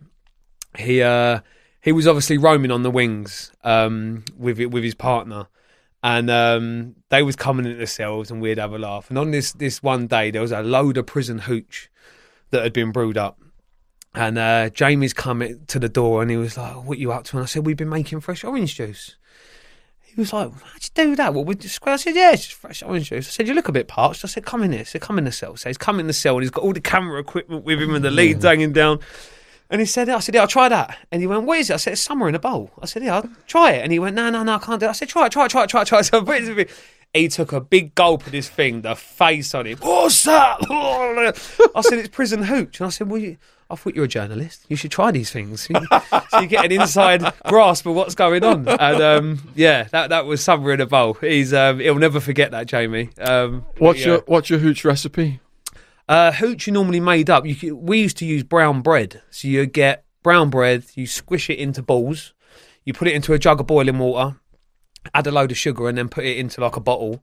Now, from experience, you have to put a hole in the lid, which a couple of occasions we didn't do, and we've been sitting in the cell, and you know the big cleaning bottles, like the 10 litres? We've got them on the pipes. We were sitting there playing the PlayStation. I swear to fucking God, it went bang, and everything was covered in orange. Like literally, it was all over us because obviously where it expands with the heat, the pressure needs to get out. But you literally cook it up. It's called a kick. We call it a kick. And once you get the kick, you just add more juice to it, orange juice, apple juice. You leave it to ferment, and then you drink it, and it's just like normal alcohol. Yeah, in Arizona, it's the Sonoran Desert, and so the wall of the cell, it's almost 50 degrees outside. Yeah. So they cook it by putting a plastic bag next to the cell wall. Yeah. But you had to burp the bag. Yeah, to get the pressure out. Otherwise the whole bag's going to go. Yeah. What other recipes have you got, prison recipes? Prison red banoffee pie. That's always a good one. How'd you make it? Digestive biscuits with a lump of butter, and you put it into, you can get like the little plastic containers. You put it in the bottom and press it down with a spoon, leave it overnight to set, and then you chop up your bananas, put your bananas on. You can buy tins of condensed milk. So what you do is you put a hole in the top of the tin, put it inside a plastic bag, and then just leave it in the kettle and wedge sank in the kettle so it constantly boils, and that turns into caramel. You put that all over the bananas and then get your Cadbury's Dairy Milk and melt that over the top of it, and then it sets. Very, very sickly after a while, but what a treat it is. Is that your favourite? Oh, absolutely in there. Absolutely. What other kind of stuff did the prisoners make? You had hooch. Obviously, the new thing with the vape pens, because you're not allowed to smoke in prisons anymore. So they've had to be creative in the way that they do spice. So you need to burn the spice. So you get like the little cartridges with the flavours in. They will cut one of those in half. So it's got the burning bit at the bottom, the little spring that heats up. And they'll put the bit of paper on top, and then they'll suck it through a pen. What else is there? There's loads of little things. You've got the hooch. Obviously lines. If you're banged up, or there's been a riot, or for whatever reason you're banged up, you're stuck in your cell and you need a roll up, or you need something, you make a line. So you rip loads of strips of bed sheet, put something heavy on the end, and it's like Spaghetti Junction out the windows. It's like swing it to 15 to get it to 12, and it's like that keeps you occupied for a few hours. Fishing lines, yeah. Same thing with the parcels. Parcels would come over and you'd have to throw the line out and hook it and bring it back in. It's funny because in around about that time I had the affair with the officer in High Point, some absolute genius discovered that the bars on the windows, if you got a wet towel and you put the wet towel around the windows and then put a table leg in it and squeeze them, you could bow the bars in. Now, for whatever reason, the bars that were in place wasn't man enough to take it, so they bowed out. So I'm lying in bed one night and I've looked out the window and it was like a black Father Christmas. My mate Cliff, he's like this great big black geezer. He's gone running past with a bin line and we went, don't worry, we're sorted. And he's gone back through the window, and it went on for about a month. And then they literally shut the whole prison down and they'd done every single window in the jail. But that was quite amusing. What about tattooing? Guns? Yeah, I see it going on in there, but the thing with prisons is back then Hep C was a big problem in jails, and to use dirty needles and ink, it weren't for me, so I never had anything like that done. But I did see it going on. So you've described a few funny scenarios. What's the funniest thing you ever saw in prison? In prison, the funniest thing? I had a nicking. I think I'd had about 16, 17 nickings in Highdown, all for fighting and various other shit. And it got to the point that the governor was on me. She was like Miss Trunchbull, I used to call her. And she was like, I'm going to get you. As soon as you fuck up again, I'm going to get you and you're getting shipped out.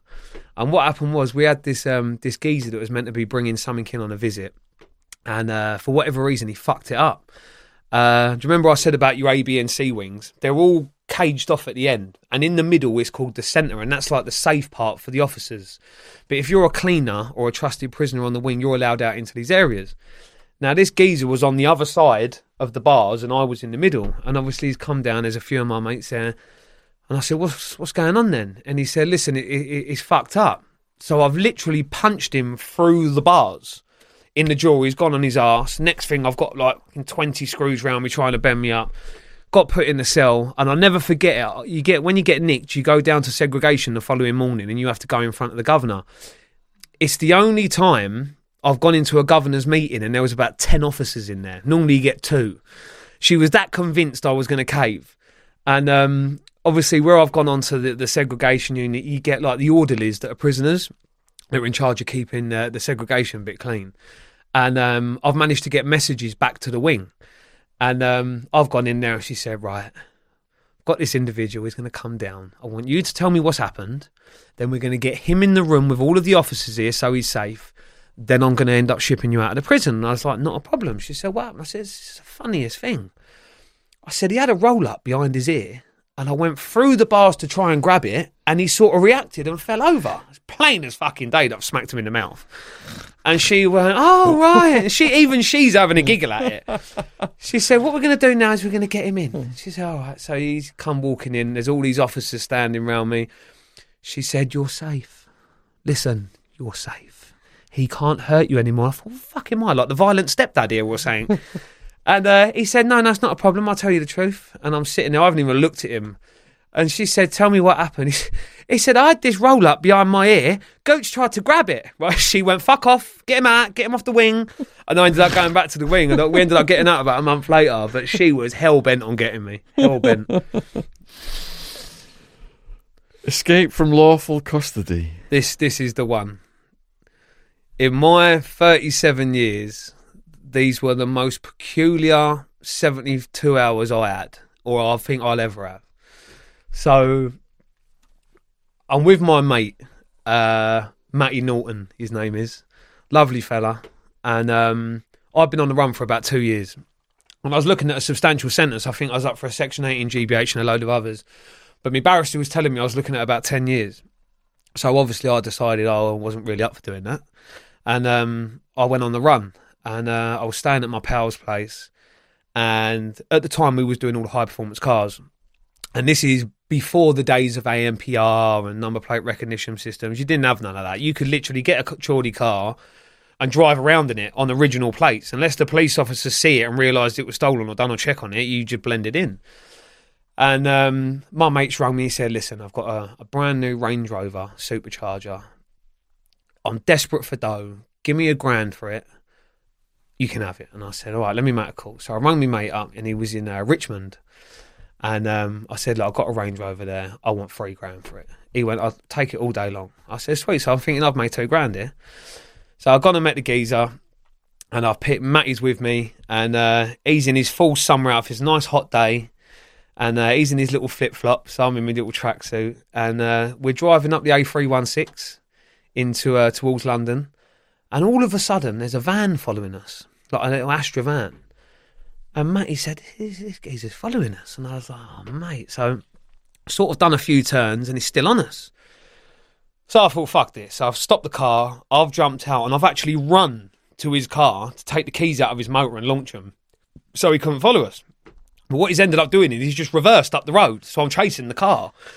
And I can see he's on the phone. So I've run back to the Range Rover. And on the 316, there's a big Sainsbury's as you're going into London just before Twickenham. And I pulled in the car park and I've looked at mate and I said, this is drastic measures, mate. So I've stopped and we sort of reversed onto the bonnet of the van. So the rear wheels of the Range Rover are now by the windscreen. This is how hard we hit it. And then we've wheel spinned off of him. He's writ off. And we've pulled out and we've carried on going towards Twickenham Rugby Ground. Now, in the distance, all you can see is blue lights. And we're like, what's going on here? So we've got there, and what they'd done was they'd sort of, because it's a dual carriageway, they'd doubled up 4 patrol cars, and we sort of went straight through the middle of them, about 60, 70 mile an hour. And then we got to the next junction, and it was another 4 cars, so we've gone through those. And we ended up literally outside Twickenham Rugby Ground, and they actually boxed us in. They done all 4 tyres. They put all of the windows through. We got CS gas to bits. And all I was doing was going backwards and forwards, trying to make a hole. And somehow we managed to pull out. Holy shit. And now we've ended up coming away from London. So now we're going back towards the M3. And we got to somewhere just before Hampton. And we got to a bit, I see a baby on board sign in the car in front, and there was no pavement. So I thought, fuck it, it's going to be a decamp. So we've ended up jumping out the car. I've looked at him, I said, you're fucked, you're in flip-flops. So he sort of just sat in the motor and like resigned to the fact that he's getting nicked. And I've ended up running. And I remember I was behind these, the clothes recycle bins. I was sat behind on the phone to my mate, and I said, you've got to come pick me up. And he's like, all right, where are you? And I said, I'm behind these bins in this school. You need to come and pick me up. And but half hour later, he's run back. He said, listen, you fucked. I said, why? He said, they've corned off everywhere. He said, you can't even walk into where you are. He said, they've shut it all off. And then the next thing, I had a police dog on my ankles. So I've come out. Now, my attitude towards police is that people hate police. You can hate police as a whole system, but you can't hate individuals if you don't know them. At the end of the day, it's a job. Someone's going to do it. And believe it or not, I've met a lot of police officers that are nice and that do a good job. But then I've met a lot of fucking arseholes as well. And on this day, I met an arsehole. So the police dog wouldn't stop attacking me. So I've ended up beating the dog up. I just started punching the fucking shit out of the dog. And then I've ended up in the back of the van. They've ended up beating me up in cuffs. And I had broken fucking cheekbone and my ribs. And I get to the police station. I was taken to Twickenham police station, and they said, look, we're going to remand you. So I said, all right, so you're going to court tomorrow, you'll be going to Kingston Magistrates Court. And I said, all right, not a problem. So I got to Kingston Magistrates Court, and I'm thinking, fuck's sake, I've got to do something drastic here. Because I thought, once you're in the prison system, it's very hard to escape. And I'm sitting, and I thought, how can I do this? I thought, fuck it, fake heart attack. So, and it was sod's law, right? Because at the time, I'd been partying a lot. So I've sort of faked this fit on the floor. They've come running. I've got like one eye open and I'm thinking, is it happening?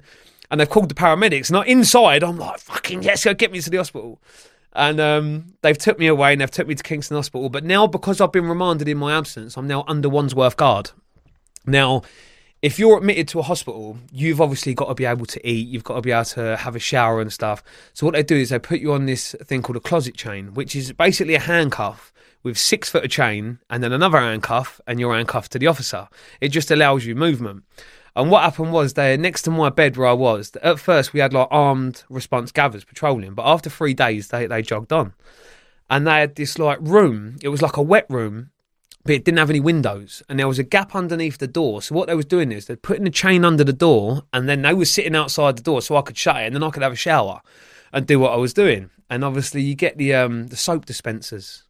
So I've got this soap dispenser and I'm on here trying to get it all off, and I've actually pulled it off. Now let me tell you, the only thing I can equate to this feeling, it must be when you win the lottery. When you're in custody and you get that cup off, it is the greatest feeling on earth. So now I'm left with the problem. He didn't double lock the cuff. So normally they do a little pin in it and it stops the cuff from opening up. He didn't do that. So I've managed to spin it round, put it back on my wrist, but now I've got even more room to get out. So we've come out and I've got onto the hospital bed, and I've got like my knees up with the cover going over the top, and I've managed to get the cuff off, and I've handcuffed it to the side. You know, a prison, a hospital bed, it's like bars, isn't it? So I've handcuffed the officer to the bars, but he doesn't know it because I've got the cover over me. Now, I know where the fire exit is. Now, I've chosen my point to dash, and to this day, funniest thing I've ever seen, because I've run out of this hospital, and for 6 foot, he was on my arse. But as soon as it run out of chain, it done like a triple somersault in the air. The bed come out behind him. He's flat out. I'm out the fire exit. Now, bearing in mind, I've got a drip hanging out my arm, and I've got a hospital gown on, and I am completely naked other than trainers. So now, in my head, it's like act normal. So I've managed to come out the hospital. Now, all I've got on me was my mate come up to the hospital. I had a £20 note and I had an eighth of puff to take him. Now, all of this is in between my arse cheeks, right? Because I've got no pockets. So I've now run out the hospital. I've run up the road, and I'll never forget it. There was a geezer getting into his car, and I've sort of, looking back, I can think what he was thinking, and it couldn't have been anything positive. I've sort of run up behind him, and I'm like, you're giving me a lift out of Kingston. And he was like, I am. So you can imagine it in his hospital gown. So I got in the back of his car and we started driving out. Now I'm in the back and I'm like, fuck, I'm out. Little did I know, Clever Clogs that was tied to the bed has got up, come out, and he commandeered a black taxi. And he's now following us, and I don't know. So as we pulled up to lights, I'm like elation. I turn around and this prick's here again. And I'm like... So I've ended up getting out the car. I've ended up hitting the officer again. He's gone over. Then I've had a load of binmen. This is back in the days before the council bins. You had the round bins with the lids. They're trying to box me in. So now I'm banging binmen. I've got away from them. Oh, mate. So now I've completely lost everyone again. I'm on my own again. And I thought, right, I could hear helicopters coming. I thought, I've got to plot up. I'm going to have to plot up this. I've gone into a load of back gardens and I found this shed. When you went in the shed, luckily it had a lock on the inside. So I've locked myself in and there was like two old mountain bikes leaning up against the side with a bit of tarpaulin. So I've sort of got underneath the tarpaulin. I thought, look, as long as I don't move here, they'll fuck off and I can just walk and get a lift. So I'm sitting here with my £20 note and my 8 for puff. Can't do fuck all with either one of them. And all of a sudden, this geezer comes to open the garage from the outside and he can't open the door because I've locked it. So I'm in there thinking, fuck, I don't know whether it's old Bill, I don't know who it is. All of a sudden, he's ripped the garage door open. It's like this 65-year-old man. And I'm like, oh, mate. So I can see him through the tarpaulin. And he's walked in and he's talking to himself. And he's like, oh, that's been moved. That's been moved. And I'm thinking, don't touch the fucking sheet. Don't touch the fucking sheet. And he's grabbed the sheet and pulled it off. I've jumped up. I'm sweating. My hair's all over the gaff. I'm in this fucking hospital gown. I'm naked. My bollocks are swinging everywhere. And he started rubbing his arm.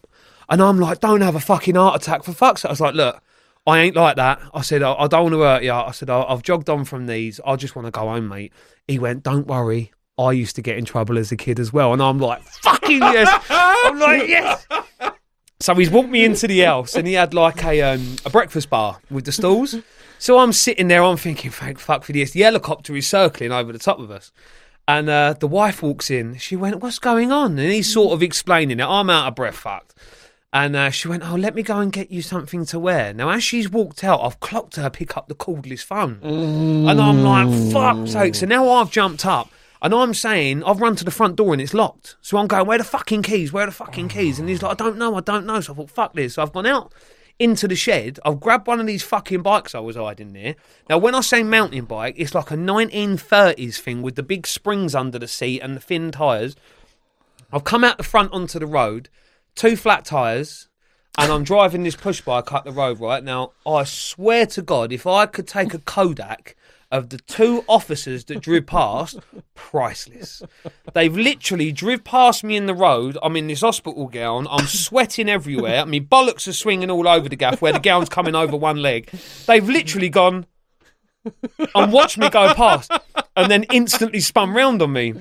Now, we used to do this thing as kids. If you was getting chased by police, if you imagine you've got 2 houses next to each other, where we was young and we was a bit nippy, we'd get in front, we'd run into the back garden, but then we'd jump over the fence and come back out the same way, and they'd carry on going.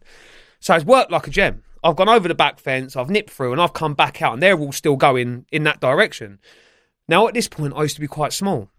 And my little party trick, if you remember the old black bins, is I could get a black bin, flip it over my head, kneel down and put it flush to the floor, and I'm inside the bin. The amount of gathers I lost with this method was countless. And I'm sweating. It's red hot. So I've put the bin over the top of me, and when it's got down to my arms, to the point where I can't move, I've just fallen over. So now my arms and legs are just wiggling out the bottom of the bin and I can't get out. And all of a sudden the police dogs come. The dog is gnawing me fucking feet to death. The police got me out, and to be fair, that was all right. These Metropolitan Police gathers, and he got me in the car. He said, "Let me tell you, that is the funniest fucking thing I've ever seen in my life." He said, "What part of your brain thought you looked normal on that push bike?" I said, "Well, I had to just deal with what I had." Do you know what I mean? And I was lucky, really, because I got done for escape from lawful custody. I actually ended up with another 14 offences just from the escape. And I managed to get all of them dropped. I think I got done for escape from lawful custody and theft of the push bike. And then I bust case on 2 of the other more serious charges. And then I ended up doing 2.5 years out of a 5-year sentence. So I was quite lucky in that respect. That was lucky, wasn't it? But that was an adventure, that one. A bad end to a visit. Yeah. I slept like a log in prison for the next week. Didn't even come out my cell. I was so knackered from it all, but it was a life experience. No, your story, a bad end to a visit. A bad end to a visit. So I was on a visit in, where was that? I think it was in Belmarsh or Highdown. And for anyone that's been in prison, when you go into a visit or you come off of a visit, they've got like a little wooden box and you stand on the box and you're searched. Now, I can't remember what it was over, but I had a really bad visit. And basically, I've got the ump, I've cut the visit short, and I've come back up. Now, in my head, all I want to do is get back to my cell and be left alone to deal mentally with what's gone on. And I've come back up, and this room that you stand in is like a phone box. It's tiny. And I've got these two officers, and he said, I'm strip searching you. Fuck that, put me back to the cell. No, we're going to strip search you. I said, it's not happening. Now, at this point, I've been involved in a lot of MMA, so I know how to look after myself. And especially in a confined space where people haven't got a lot of room to move about, that's where your MMA comes in and your jiu-jitsu. Now, this geezer decided to grab me around my neck. So he's basically got front kicked and he's sort of slid out the door. And they've set the alarm off. But because this room is so small and there was an officer, his name was Mr. Sharp. He'll hate me for saying this story, but his name was Mr. Sharp. He was, to be fair, he was a nice fella. He is an absolute unit of an officer. And they're running. I can hear them coming, but they can only come through the door one at a time. So as they're coming through, I'm laying them out. So after about 5 minutes, there's like a pile of screws outside the front door. And then I had the governor come, this woman governor. She went, calm the fuck down. Because they couldn't get in the room to physically grab me. So I ended up giving up and walking out. As soon as I walked through the door, they battered me. And I got stripped. I got put in a strip cell. And luckily, the governor took pity on me. And she was like, look, there's going to be outside charges for the officers for the assaults. And I was like, all right, not a fucking problem. I thought, I've just got 5 years. I couldn't give a fuck anyway. And I'll never forget it. The officer that come to get me from the wing, because when the police turn up, they ring across and then they produce you down at reception. She said, I've been in the prison service for 30 years. She said, I have never, in all of my years, ever seen armed police come into a prison with their guns to escort a prisoner out.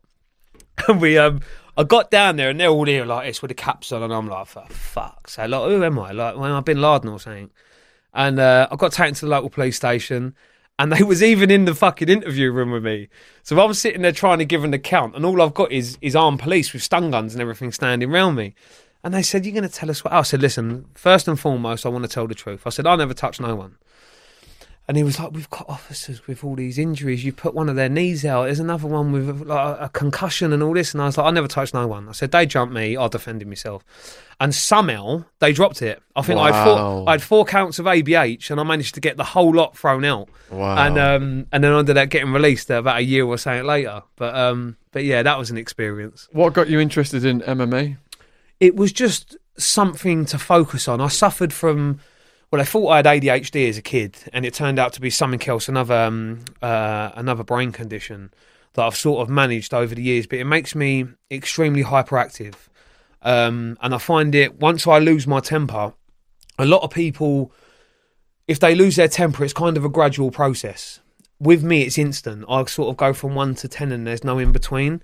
And as a result of that, I normally take things to the extreme quicker than someone that's normal. But I've come to manage it over the years. And a lot of it, believe it or not, was with weightlifting originally. And then someone introduced me to MMA. And I absolutely loved it. It was the discipline. It was the regime of eating and being healthy and training. And then you got the chance to go in front of 2,000 people and knock someone out, and you weren't getting nicked for it. It's just fucking, I couldn't think of anything better. So yeah, I really enjoyed it. And I'd done it up until about, it must have been about 2010, between 2010 2015. But yeah, I had a lot of fights and I really enjoyed it. I do really enjoy it.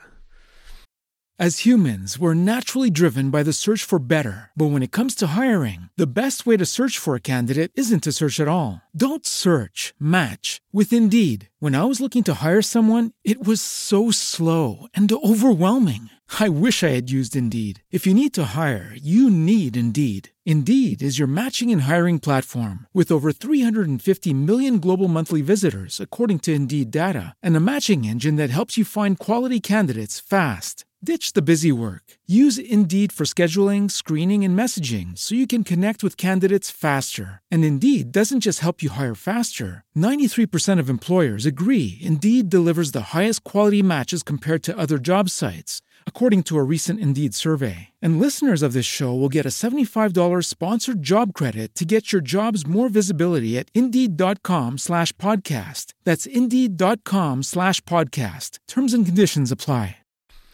When the gates close, never look back. Yeah, and this is a thing that, preferably for the older criminals, but there was always this saying that the day you leave prison and you walk out the gates, if you turn around and look at the gates, it was always destined that you would return. It was kind of like walking over 3 drains instead of 2, one of them turnouts. And yeah, see, on the last one, I left and I never looked back. And I normally did. You normally have a little look around outside, but I came out and I never looked back on that one occasion. And to be fair, to this day, I've never looked back since. But it's taken a long time to sort of cross over from one world to a legitimate one. And it's very, very difficult. And the major problem I face is that I could go the next 30 years and never commit another criminal offence. But you try and convince the police that you're not doing nothing, and it's very difficult. But I've made a lot of headway. I mean, there's a lot of positive things going on with the filming and the TV stuff. I've got a record label that's going to be being launched soon, so there's a lot of positive stuff going on. And on top of that is, I was always sick to death of people coming out and doing stuff for financial gain. And it was always like, I'm going to do this to get me noticed. And people have always known me over the years before I'd done any of this. I was always known in a lot of areas. And for me, the problem that we face in the UK now is that there's not enough education for kids. There's not enough role models for kids. And there's not enough punishment suitable for kids that are in place now to try and take them off of that path. So again, I don't charge for it. I don't get paid for it. It's all out of my own spare time. And me and Jamie have been up and down to schools, and I find it extremely rewarding. And on my Facebook page, I posted recently, there was a little boy in this school. It was up by Norwich, and this kid had been abused. He'd really been. He was fucking 9 years old, and he'd had a worse life than I had at 37. And he was so disruptive. Even when we arrived, it's like the PRU. It's like for the worst of the worst pupils that can't be in a mainstream school anymore. And they warned us before we started giving the talk that he would be the one to kick off. And from the minute I opened my mouth, he didn't move. He was engrossed. And it really hit home the things I was saying. And a lot of the mentality of kids now, especially with all the drugs that are going on and the county line stuff, a lot of people get in their head that once you're attached to a group, that group will protect you. But what the problem is they don't look far enough ahead to realise that once you upset that group, they're then against you. And the only people you got to protect you then are the police. They're your last stand. And when you're drumming home to them how easy it is for the door to come off, your mum and dad to be wrapped up, and for them to do whatever they want to you, I said, the police ain't going to be there to help you. It takes seconds. And it really hit home with this kid, and he actually writ a letter. And he's only like 8 or 9, bless him. And he writ a letter and thanking me and saying it's made a massive change in his life. And the teachers that I still stay in contact with are saying he's come on leaps and bounds, he's doing his work. And it's just the communication. It's giving them the information they need to make the decisions in life. And I don't think there's enough of it now. A lot of young people watching this are going to want you to go to their school when it reopens. Yeah. How do they get in contact with you today? We're going to have a description box below this video with all of your information. Yeah. What's your preferred method of people? I'm on Facebook, so Tony Gooch on Facebook. I won't be able to add you because it's absolutely rammed with friends, but you can always message me your school details. A lot of them have done it that way. And then I will put them in touch with Jamie, and then he will make the arrangements, and we'd be more than happy to come and give a talk at your school. What was the point that made you not want to go back to the lifestyle? My kids. I've done so much bad stuff in my life, and at the same time I've always tried to be, or attempted to be, a nice person. I've never been a bully. I despise bullies. I don't like it at all. But I think now for my kids moving forward, I don't want them to get to 15 years old and my dad's in prison doing 20 years. I want to be the best dad I can be for my daughter and for my son, and that's what keeps me on the right track at the moment. And it's the reward of helping these kids. I mean, if I went to 100 schools and you only got through to one or two of them kids and they went on to be very productive in their adult lives from being terror-ways as kids, it's worth it. You're doing something to help, to put it back in. I've done so much taking in my life. It's nice to give something back. And for me, the way the country is now, we're going downhill at such a rapid rate now. I mean, the value on human life is gone. The criminal code has gone. The morals in young individuals now, and they're getting younger and younger and younger, they're gone. And I think it needs someone with that experience to tell them how it is. Not to pussyfoot around the question, not to keep telling the child, if you keep doing this, you're going to end. It don't fucking work. They need to be told in a way that they understand, and that they understand the consequences of their actions. And that's what I'm doing. So young people watching this may be tempted into the drugs lifestyle. Yeah. What do you say to them? Sit down, get a bit of paper, work out what you're going to earn off of each batch that you sell, then go onto the government websites, to the sentencing guidelines, and you have a look at the sentence you're going to get for your 3 ounces of coke, and then you divide the days you're going to do in prison to the money you're going to earn. You're earning less than someone at McDonald's. But yet it will be that same individual that goes, fucking McDonald's would do. I ain't working there. But yet it's that geezer in McDonald's, by the time you get out, is now a manager at McDonald's. And he's now left McDonald's and he's a manager in the Ritz Hotel. And he's earning 40, 50 grand a year and he's driving around in a nice car and he's got a mortgage. And what have you fucking got? You've got your mentality of, I'm going to go back to shotting and fucking earn a fortune. It's like fucking Del Boy and Rodney. This time next year we'll be millionaires. It ain't going to fucking happen, let me tell you. I've met some of the biggest criminals in this country and I can count on one fucking hand how many of them have made a fortune out of it. And even them get nothing but grief. And it'll be till the day they die.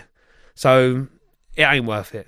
The odds are stacked against you. Go and do the lottery. Go and do something else. Because it ain't a life. And the danger you're putting your family in, and this is another thing that is very overlooked. You get clever clogs at 13, 14. Oh, I'm only dealing a bit of weed. I'm only doing that. I'm not going to get in trouble. And then all of a sudden they get nicked.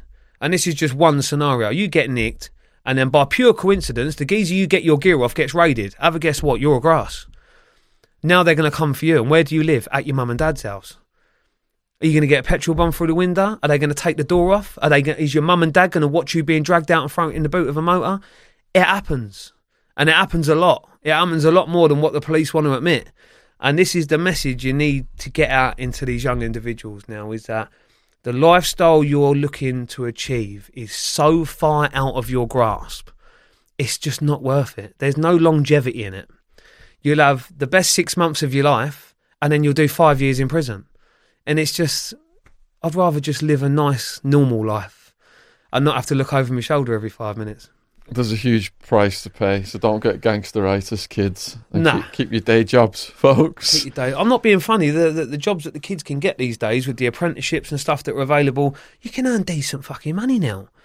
Do you know, it's not out of any kid's grasp to knuckle down at school, to go to college, and it's even easier now because when I was at school, you left when you were 16. Now it's 18 because they leave school and have to go and do sixth form. So the opportunities are there for them to educate themselves.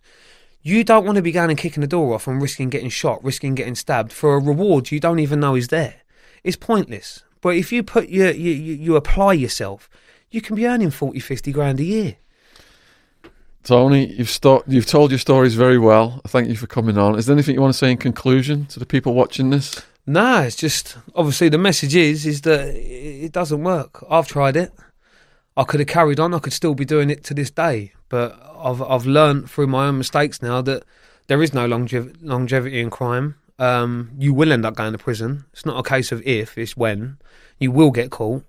You have to get lucky every single time you do something wrong. The police have to get lucky once. And have you got a book or a movie coming?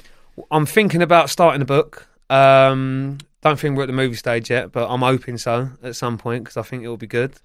See that escape scene on the camera. Oh, it'd be brilliant. So anyone that makes movies that want to ring me. But yeah, no, it's, the future is looking promising for me. It really is. Fantastic. All right. Thank you for watching this. Hope you've enjoyed it. Please let us know in the comments. Huge thank you to all people who've subbed. If you've not subbed yet, subscription logo is on the bottom corner of the video. Huge thank you to all people who've donated. PayPal, Patreon, all those links are down there.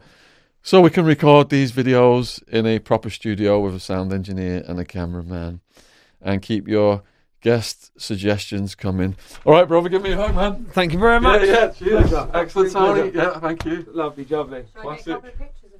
As humans, we're naturally driven by the search for better. But when it comes to hiring, the best way to search for a candidate isn't to search at all. Don't search, match with Indeed. When I was looking to hire someone, it was so slow and overwhelming. I wish I had used Indeed. If you need to hire, you need Indeed. Indeed is your matching and hiring platform with over 350 million global monthly visitors, according to Indeed data, and a matching engine that helps you find quality candidates fast. Ditch the busy work. Use Indeed for scheduling, screening, and messaging so you can connect with candidates faster. And Indeed doesn't just help you hire faster. 93% of employers agree Indeed delivers the highest quality matches compared to other job sites, according to a recent Indeed survey. And listeners of this show will get a $75 sponsored job credit to get your jobs more visibility at Indeed.com/podcast. That's Indeed.com/podcast. Terms and conditions apply.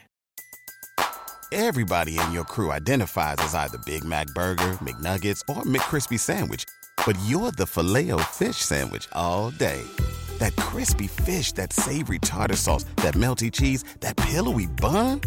Yeah, you get it.